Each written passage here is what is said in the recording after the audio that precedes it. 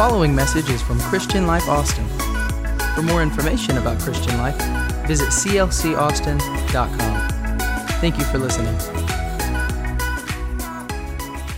Good day, Christian Life Austin. Happy Palm Sunday. Who would ever thunk, that's a word I'm bringing to you today, who would ever thunk that we'd be preaching to an empty building on Palm Sunday, the day normally when the crowd is overflowing and only exceeded by Easter. But what a joy it is to be able, through this beautiful communication network that we have, to come right into your living room and to talk to you today on this glorious fifth day of the month of April 2020. Let me start off by telling you how much I love you and how much I miss you. And I sent you a little tweet the other day on Twitter. If you do Twitter and you tweet on Twitter, go to it and see I've got Snoopy hugging a little parakeet. And that's my hug for you. So I wished I could just kind of wrap all of you up. I thought about coming down to the front row and acting like everybody was on the front row and to go down the aisles and start hugging people. And I think that'd be a little outside the box. I think you'd think I was stir crazy and had too much cabin fever.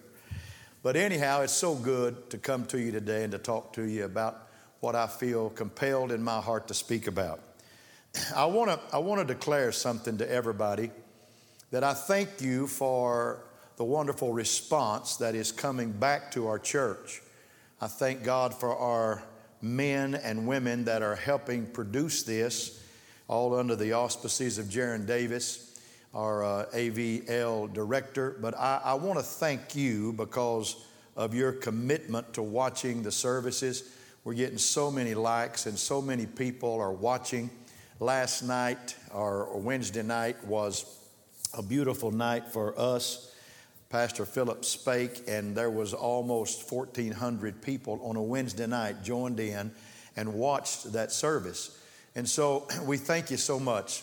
I know you enjoyed Taryn Wells today. I know you enjoyed him. We brought him in, kind of snuck him in, because we wanted you to see him.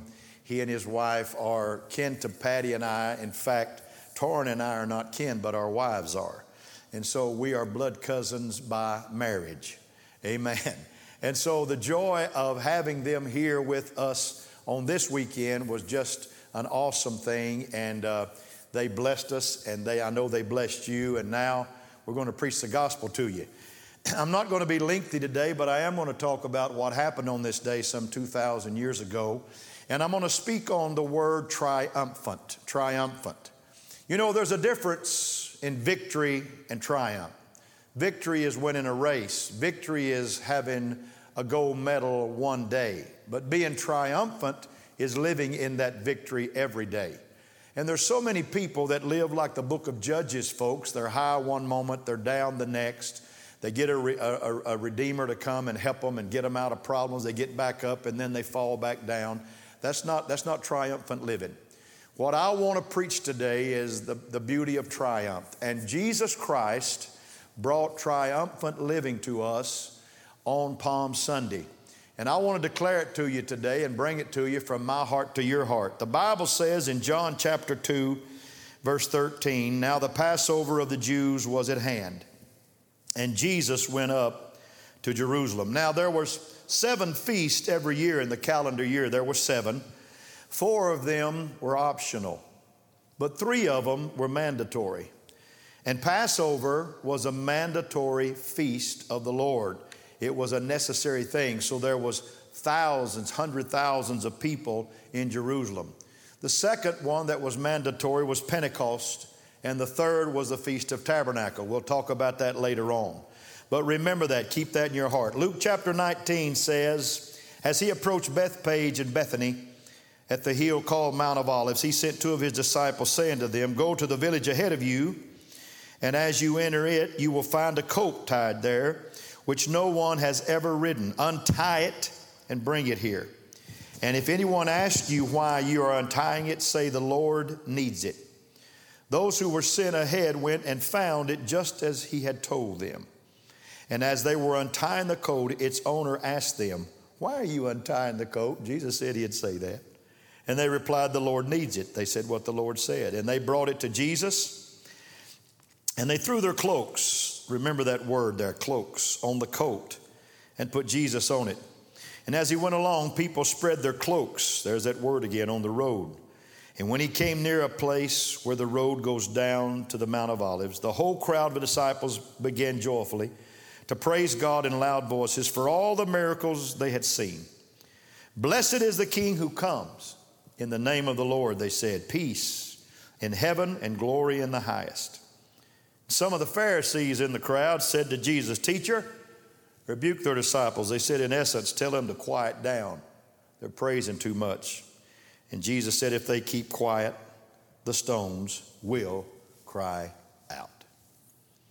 My subject, triumphant today. I read about a little boy who was sick on Palm Sunday and stayed home from church with his mother. And his father returned from church holding a palm branch. And the little boy was curious and asked, why do you have a palm branch, Dad? And the dad said, son, when Jesus came to town, everyone waved a palm branch to honor him, so we got palm branches today. And the little boy replied, oh, shucks. The one Sunday I miss is the Sunday that Jesus shows up. I love that story. O thou that inhabits the praise of your people. I love that phrase. O thou that inhabits the praise of your people. This is a special day in the fact that it is the worship day of all worship days that we honor. It's Palm Sunday. It's the praise day of all praise days. It's the feel-good Sunday of the year. Everybody feels good today. This is the day we proclaim Jesus is Lord. This is the day we proclaim He is Messiah. This is the day we talk about He is our all in all. And there's three beautiful names in the Old Testament of Jehovah God that is not mentioned a lot, and they're kind of intertwined, and three make one. One is Jehovah Elohe, which means the Lord my God. And one is El Elohe Israel, means the personal God. And the third one is Jehovah Elohenu, the Lord our God. So I want you to say at home, the Lord is my God, and the Lord is a personal God, and the Lord is our God. I want you to look around at your family and say, He's my God, He's personal, and He's our God. He's God of this house today. That's what I want you to say. If there is a day that praise to the Lord needs to be on our lips, this is the day. And at the end of Luke chapter 19, He said, if these hold their peace, the rocks will cry out. I don't need a rock replacing me when it comes to praising the Lord. David said, a king said, I will bless the Lord at all times. His praise will continually be in my mouth. My soul shall make its boast in the Lord. The humble shall hear of it and be glad.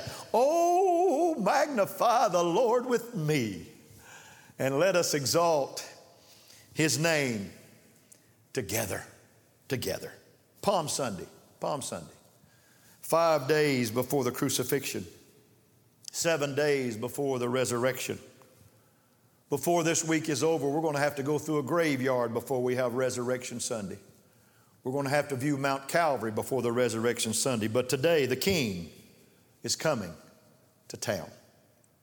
This practice was not new to the Jews. There's some things that I'm going to tell you today that are noteworthy. First of all, John in his gospel, chapter 12, said palm branches were used on Palm Sunday. See, palm branches and shouts went back 4 generations to the triumph in history of the Maccabees and the overthrow of the brutal Antiochus Epiphanes, who was the Saddam Hussein of his day. In 167 BC, Antiochus precipitated a full-scale revolt when, already forbidding the practice of Judaism with death, he set up in the middle of the Jewish temple an altar to the god Zeus, who in Greek mythology is the god over all gods of the world and the universe. And it was that god that he sacrificed on the altar a pig. Pretty hard slap in the face of a good Hebrew back in the day. Stinging from this outrage, an old man of priestly stock named Mattathias rounded up his 5 sons and all the weapons he could find, and a guerrilla war was launched. And Mattathias soon died, but his son Judas, whose name means hammer, kept on, and within 3 years was able to cleanse and to rededicate the desecrated temple. Mission accomplished? Sort of. It would be a full 20 years more of fighting after Judas and a successor brother named Jonathan had died in battle, that a third brother, Simon, took over and through his diplomacy achieved Judean independence. That's history. That would begin a century of Judah and Jewish sovereignty. And of course, there was great celebration. You got to hear this now. Lean up on your couch. On the 23rd day of the second month in 171 BC, the Jews entered Jerusalem with praise and with palm branches and with harps and with cymbals and with stringed instruments and with hymns and with songs. You know why? Because a great enemy had been crushed and removed from Israel. They had won an earthly battle. So says the account in 1 Maccabees, story well known to the Jews in the day that Jesus rode into town. John said palm branches were used. And there's some things that you need to know about this. Palms in that day did not grow in Jerusalem. Jerusalem was devoid of palms. The nearest town for palm branches was the city of palms, Jericho, which was 17 miles away, folks, 17 miles. And there was no cars, and there was no trucks, and there was nothing to get those palm branches to Jerusalem except going to Jericho 17 miles, turning around and coming back 17 miles. It was a 34-mile round trip, which lets me know that when Jesus rode in on that colt on Palm Sunday, people came prepared to praise the Lord. They came ready. They had gone all the way to Jericho and all the way back on purpose to find palm branches to magnify the Lord our God.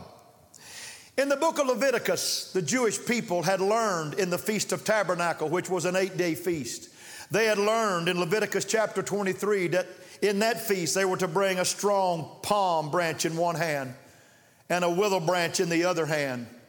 And they were to raise that palm as a symbol of victory and joy and gladness and happiness and wonderful things. And they were to raise the willow branch as sadness and sorrow and weeping and sadness and crying. And they were to bring both of them. But I want to tell you, in essence, when Jesus came into Jerusalem, there was no room for a willow branch. There was no room for a willow. It was the only time that I read in the Bible where it was all right just to hold a palm in your hand. Listen to me. If you're sitting on your couch, you need to clap your hands right now, because Jesus has come to this earth and he has ridden into our city and he has saved multitudes of people in our world because of a place called Calvary. And I think it would be very apropos if we would clap our hands in our own home right now and say, I'll wave a palm to you today, Jesus. I've come prepared to worship. If you want to stand up and do it, go ahead and stand up and do it, because God wants praise to be calmly for the upright. Amen. Amen. The second thing I want you to learn about this is that garments that people wore were thrown under the coat and used as a saddle for Jesus. One of the most gruesome and hopeless places in early 19th century England was what was called a debtor's prison. Charles Dickens describes it, but thousands of England's poor lived it firsthand. Everything the debtor owned was confiscated. Nothing was left. If any debts still remained, debtors were imprisoned until the balance owed could be paid, which of course could never be, because the debtor was locked up. So it was a situation of hopelessness. It was a situation of absolutely no hope. That was civilized 19th century England. But get this, but according to ancient Jewish law, there were moral limits of what could be demanded in payment for a debt.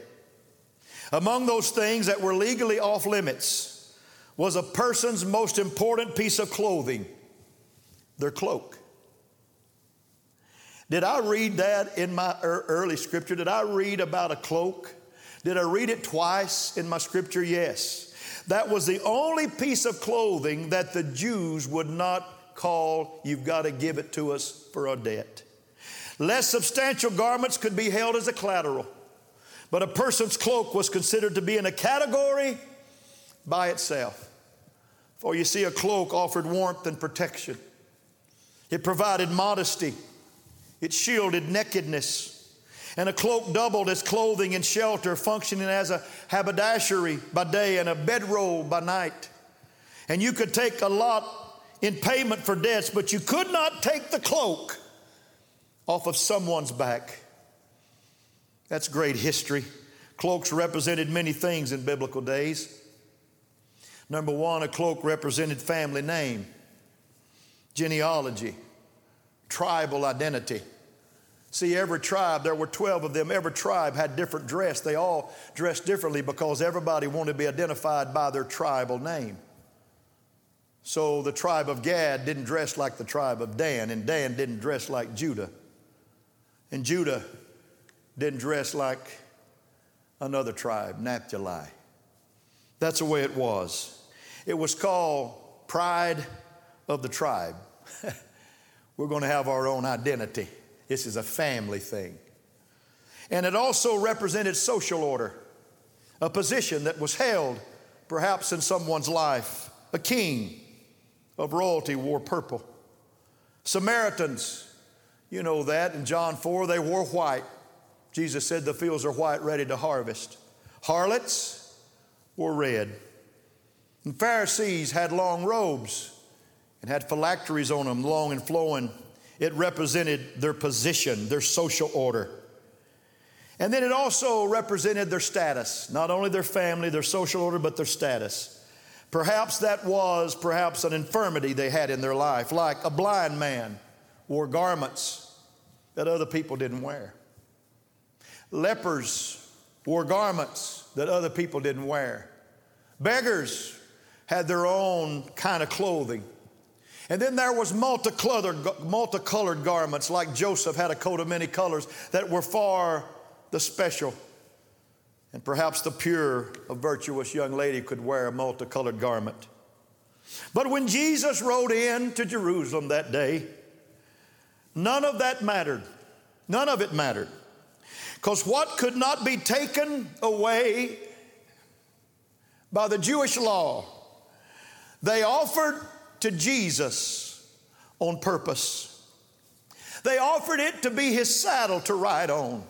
They offered their cloaks to put down under the coat's feet so the coat could walk on it, so Jesus could ride on it and ride over it. Those that worshiped put their garments under the coat's feet. And here's the reason. Because our names, our family names, our positions in life, in our infirmities, should never stop us from bearing ourselves and laying our cloaks at the feet of Jesus Christ and saying, you are greater than my name. You are greater than my position. You are greater than my infirmity. And I honor you today on this Palm Sunday. Somebody in the house needs to say amen right now, because I'm preaching about a name that's above every name, that at the name of Jesus every knee shall bow and every tongue shall confess that he is Lord, to the glory of God the Father. What an honor to preach it. And so when you take your cloak off, you get honest. Oh, Pastor, it sounds like nakedness. No, let's don't talk the flesh side. Let's talk the spiritual side. When you take your cloak off, you get honest in your praise and your worship. When you take your cloak off, you really speak words that he needs to hear. When you take your cloak off, you really get honest with him and you really get real with him. And I think on this Sunday, we need to get real with Jesus.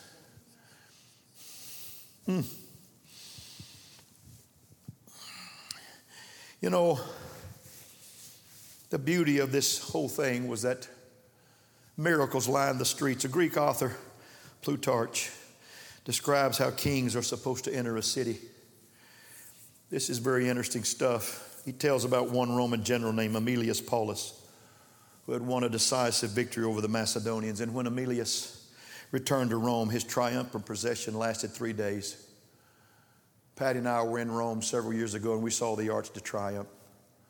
We understood what it was all about, where Julius Caesar rode in and all the things that he had conquered, the triumphant conquering Caesar. And the procession lasted 3 days for Aemilius. The first day was dedicated to displaying the artwork that Aemilius and his army had plundered from the Macedonians. So they brought all the art. They brought all the structure of the art from the Macedonians. The second day was devoted to all the weapons of the Macedonians that they had captured in the battle. And the third day, this is tough. The third day began with the rest of the plunder carried by 250 oxen, whose horns were covered with gold. This included more than 17,000 pounds of gold coins, folks. That's a lot of money then. It's a ton of money now. And then came the captured and humiliated king of Macedonia and his extended family. And finally, Aemilius himself entered Rome, mounted on a magnificent chariot. Aemilius wore a purple robe interwoven with gold, and he carried his laurels in his right hand, and he was accompanied. Watch this now. This was a parade. He was accompanied by a large choir that were singing hymns and praising the military accomplishment of the great Aemilius. But that's not all. Behind him, last in line, were all the prisoners, all the people that they had not killed but taken captive. And they were all in chains, and they were in leg irons, and they were humiliated in front of all the Romans because Aemilius had won a great victory. My friends, that's how a king in Rome entered into a city.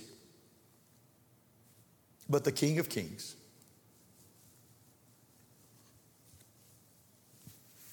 and the Lord of Lords entered Jerusalem riding on a colt or a donkey.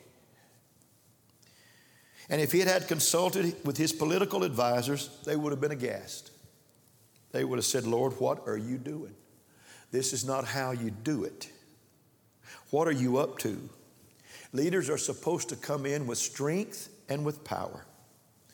But when Jesus came, he projected humility. And the reason why was because his kingdom was not of this world, but his kingdom was of another world. And we serve an eternal God who manifested himself in flesh and came and walked among us. And we beheld his glory as of the only begotten of the Father, full of grace and full of truth. Miracles lined the streets. That's my point. Miracles lined the streets.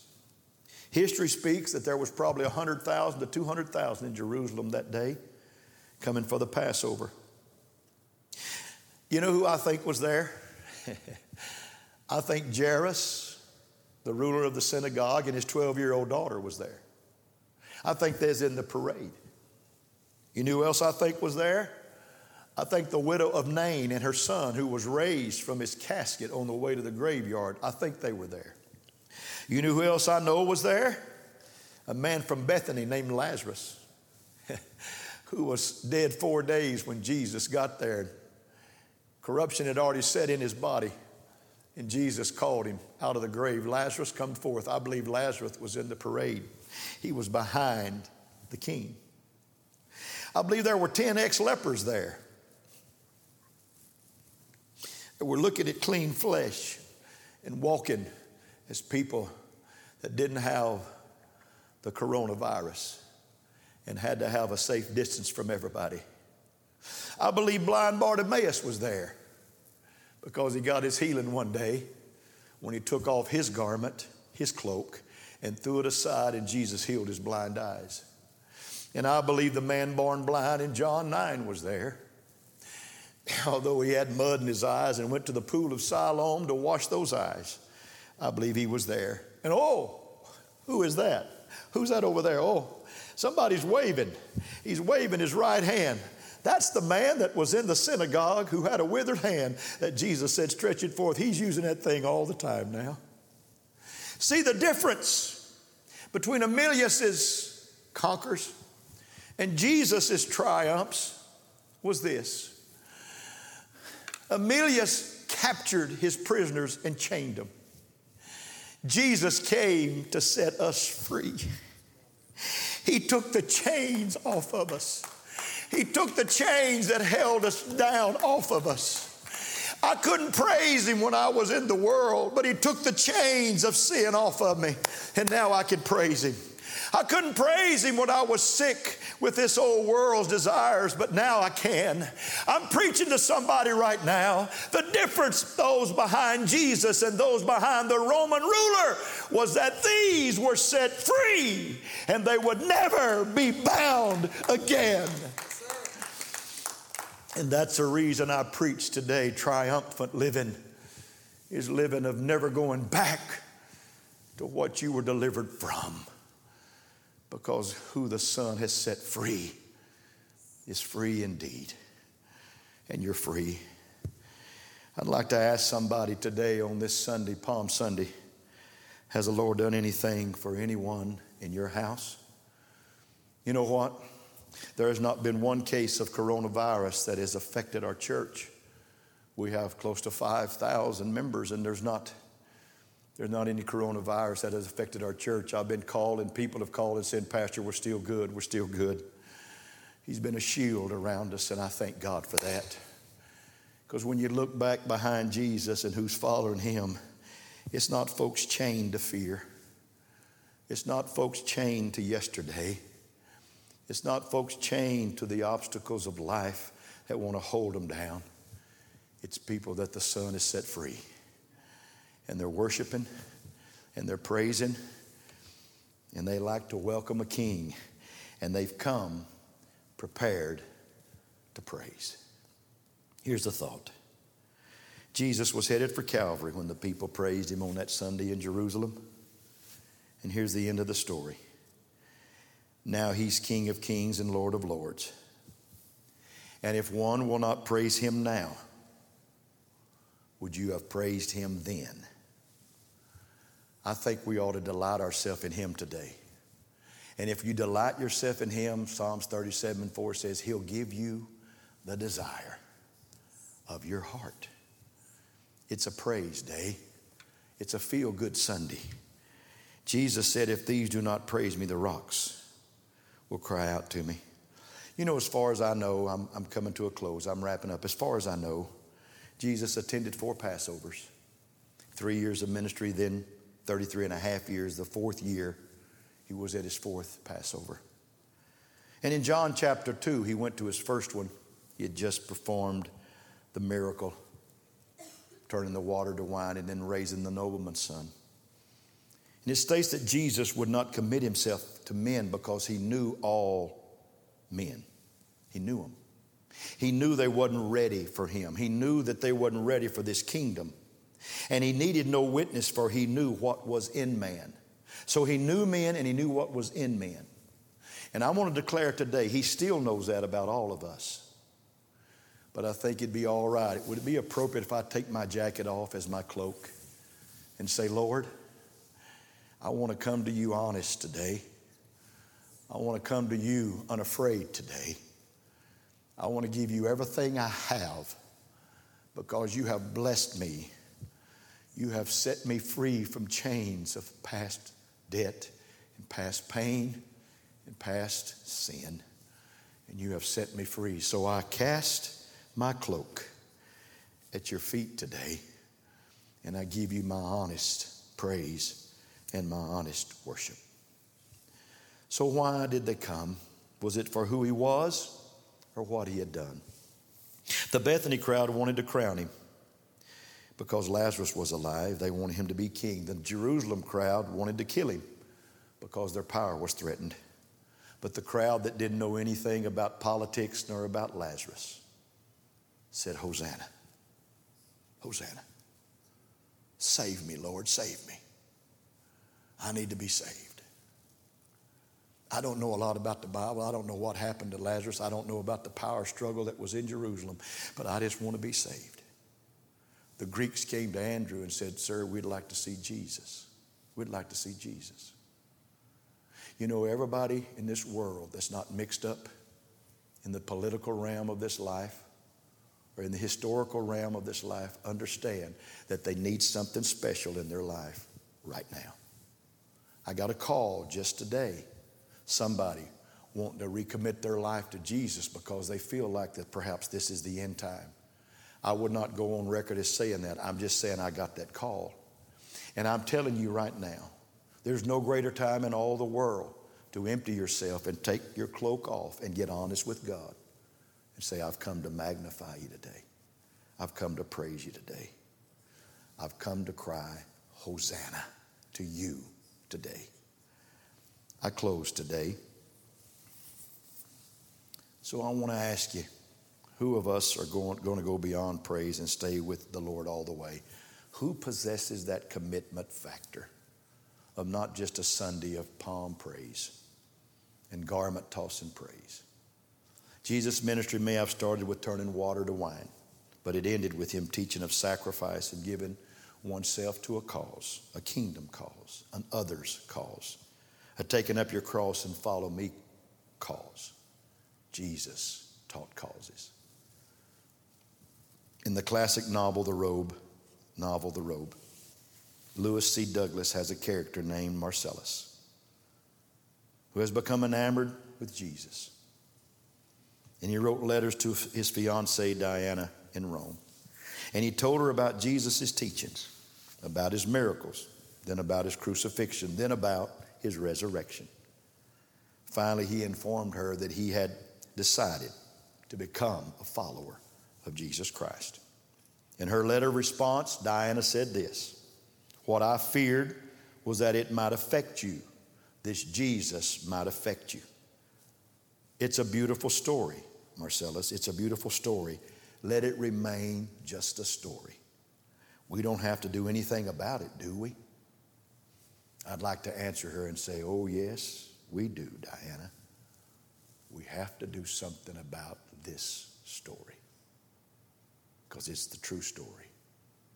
Jesus wants you to live in triumph.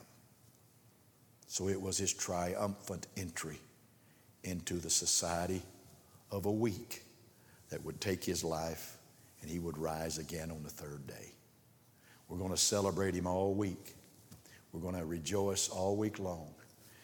And we're going to take our cloaks and we're going to get honest with him.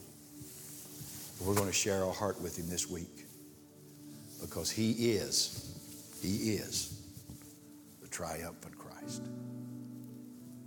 I love you very much. I read something just the other day, just a little neat saying, said, there's a place nearby where a carpenter still mends broken men. There's a place nearby where a carpenter still mends broken men. Right now where you are,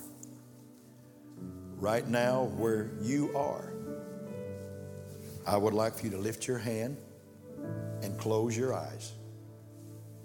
Now I'd like to pray over you because this is Palm Sunday.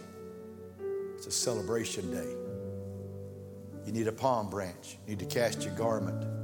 You need to become the miracle in the street. You're loved. You're loved by Jesus Christ. You're loved by this pastor. You're loved by this church. I want you to listen to me right now, and I want you to repeat with me, dear Jesus, I love you, and I want you to forgive me of my sin and wash me with your blood and make me whole in my life. I receive your love and I receive your forgiveness in my life. Claim me, Lord. Take me, because I want to receive you right now. And if you've prayed that prayer where you are, you have started on your journey. God has touched your life He has saved you from chains. He saved you from your past. He saved you from your sins. And you need to start on a journey and say, I'm going to find a church. I'm going to call it home. I'm going to rise and be water baptized. I'm going to let the Holy Spirit control my life and fill my life with His presence. And I will live for God. And I will celebrate Palm Sundays for the rest of my life in a triumphant way. I love you. God bless you. You're awesome. Thank you for tuning in today. We'll see you this week. God bless you.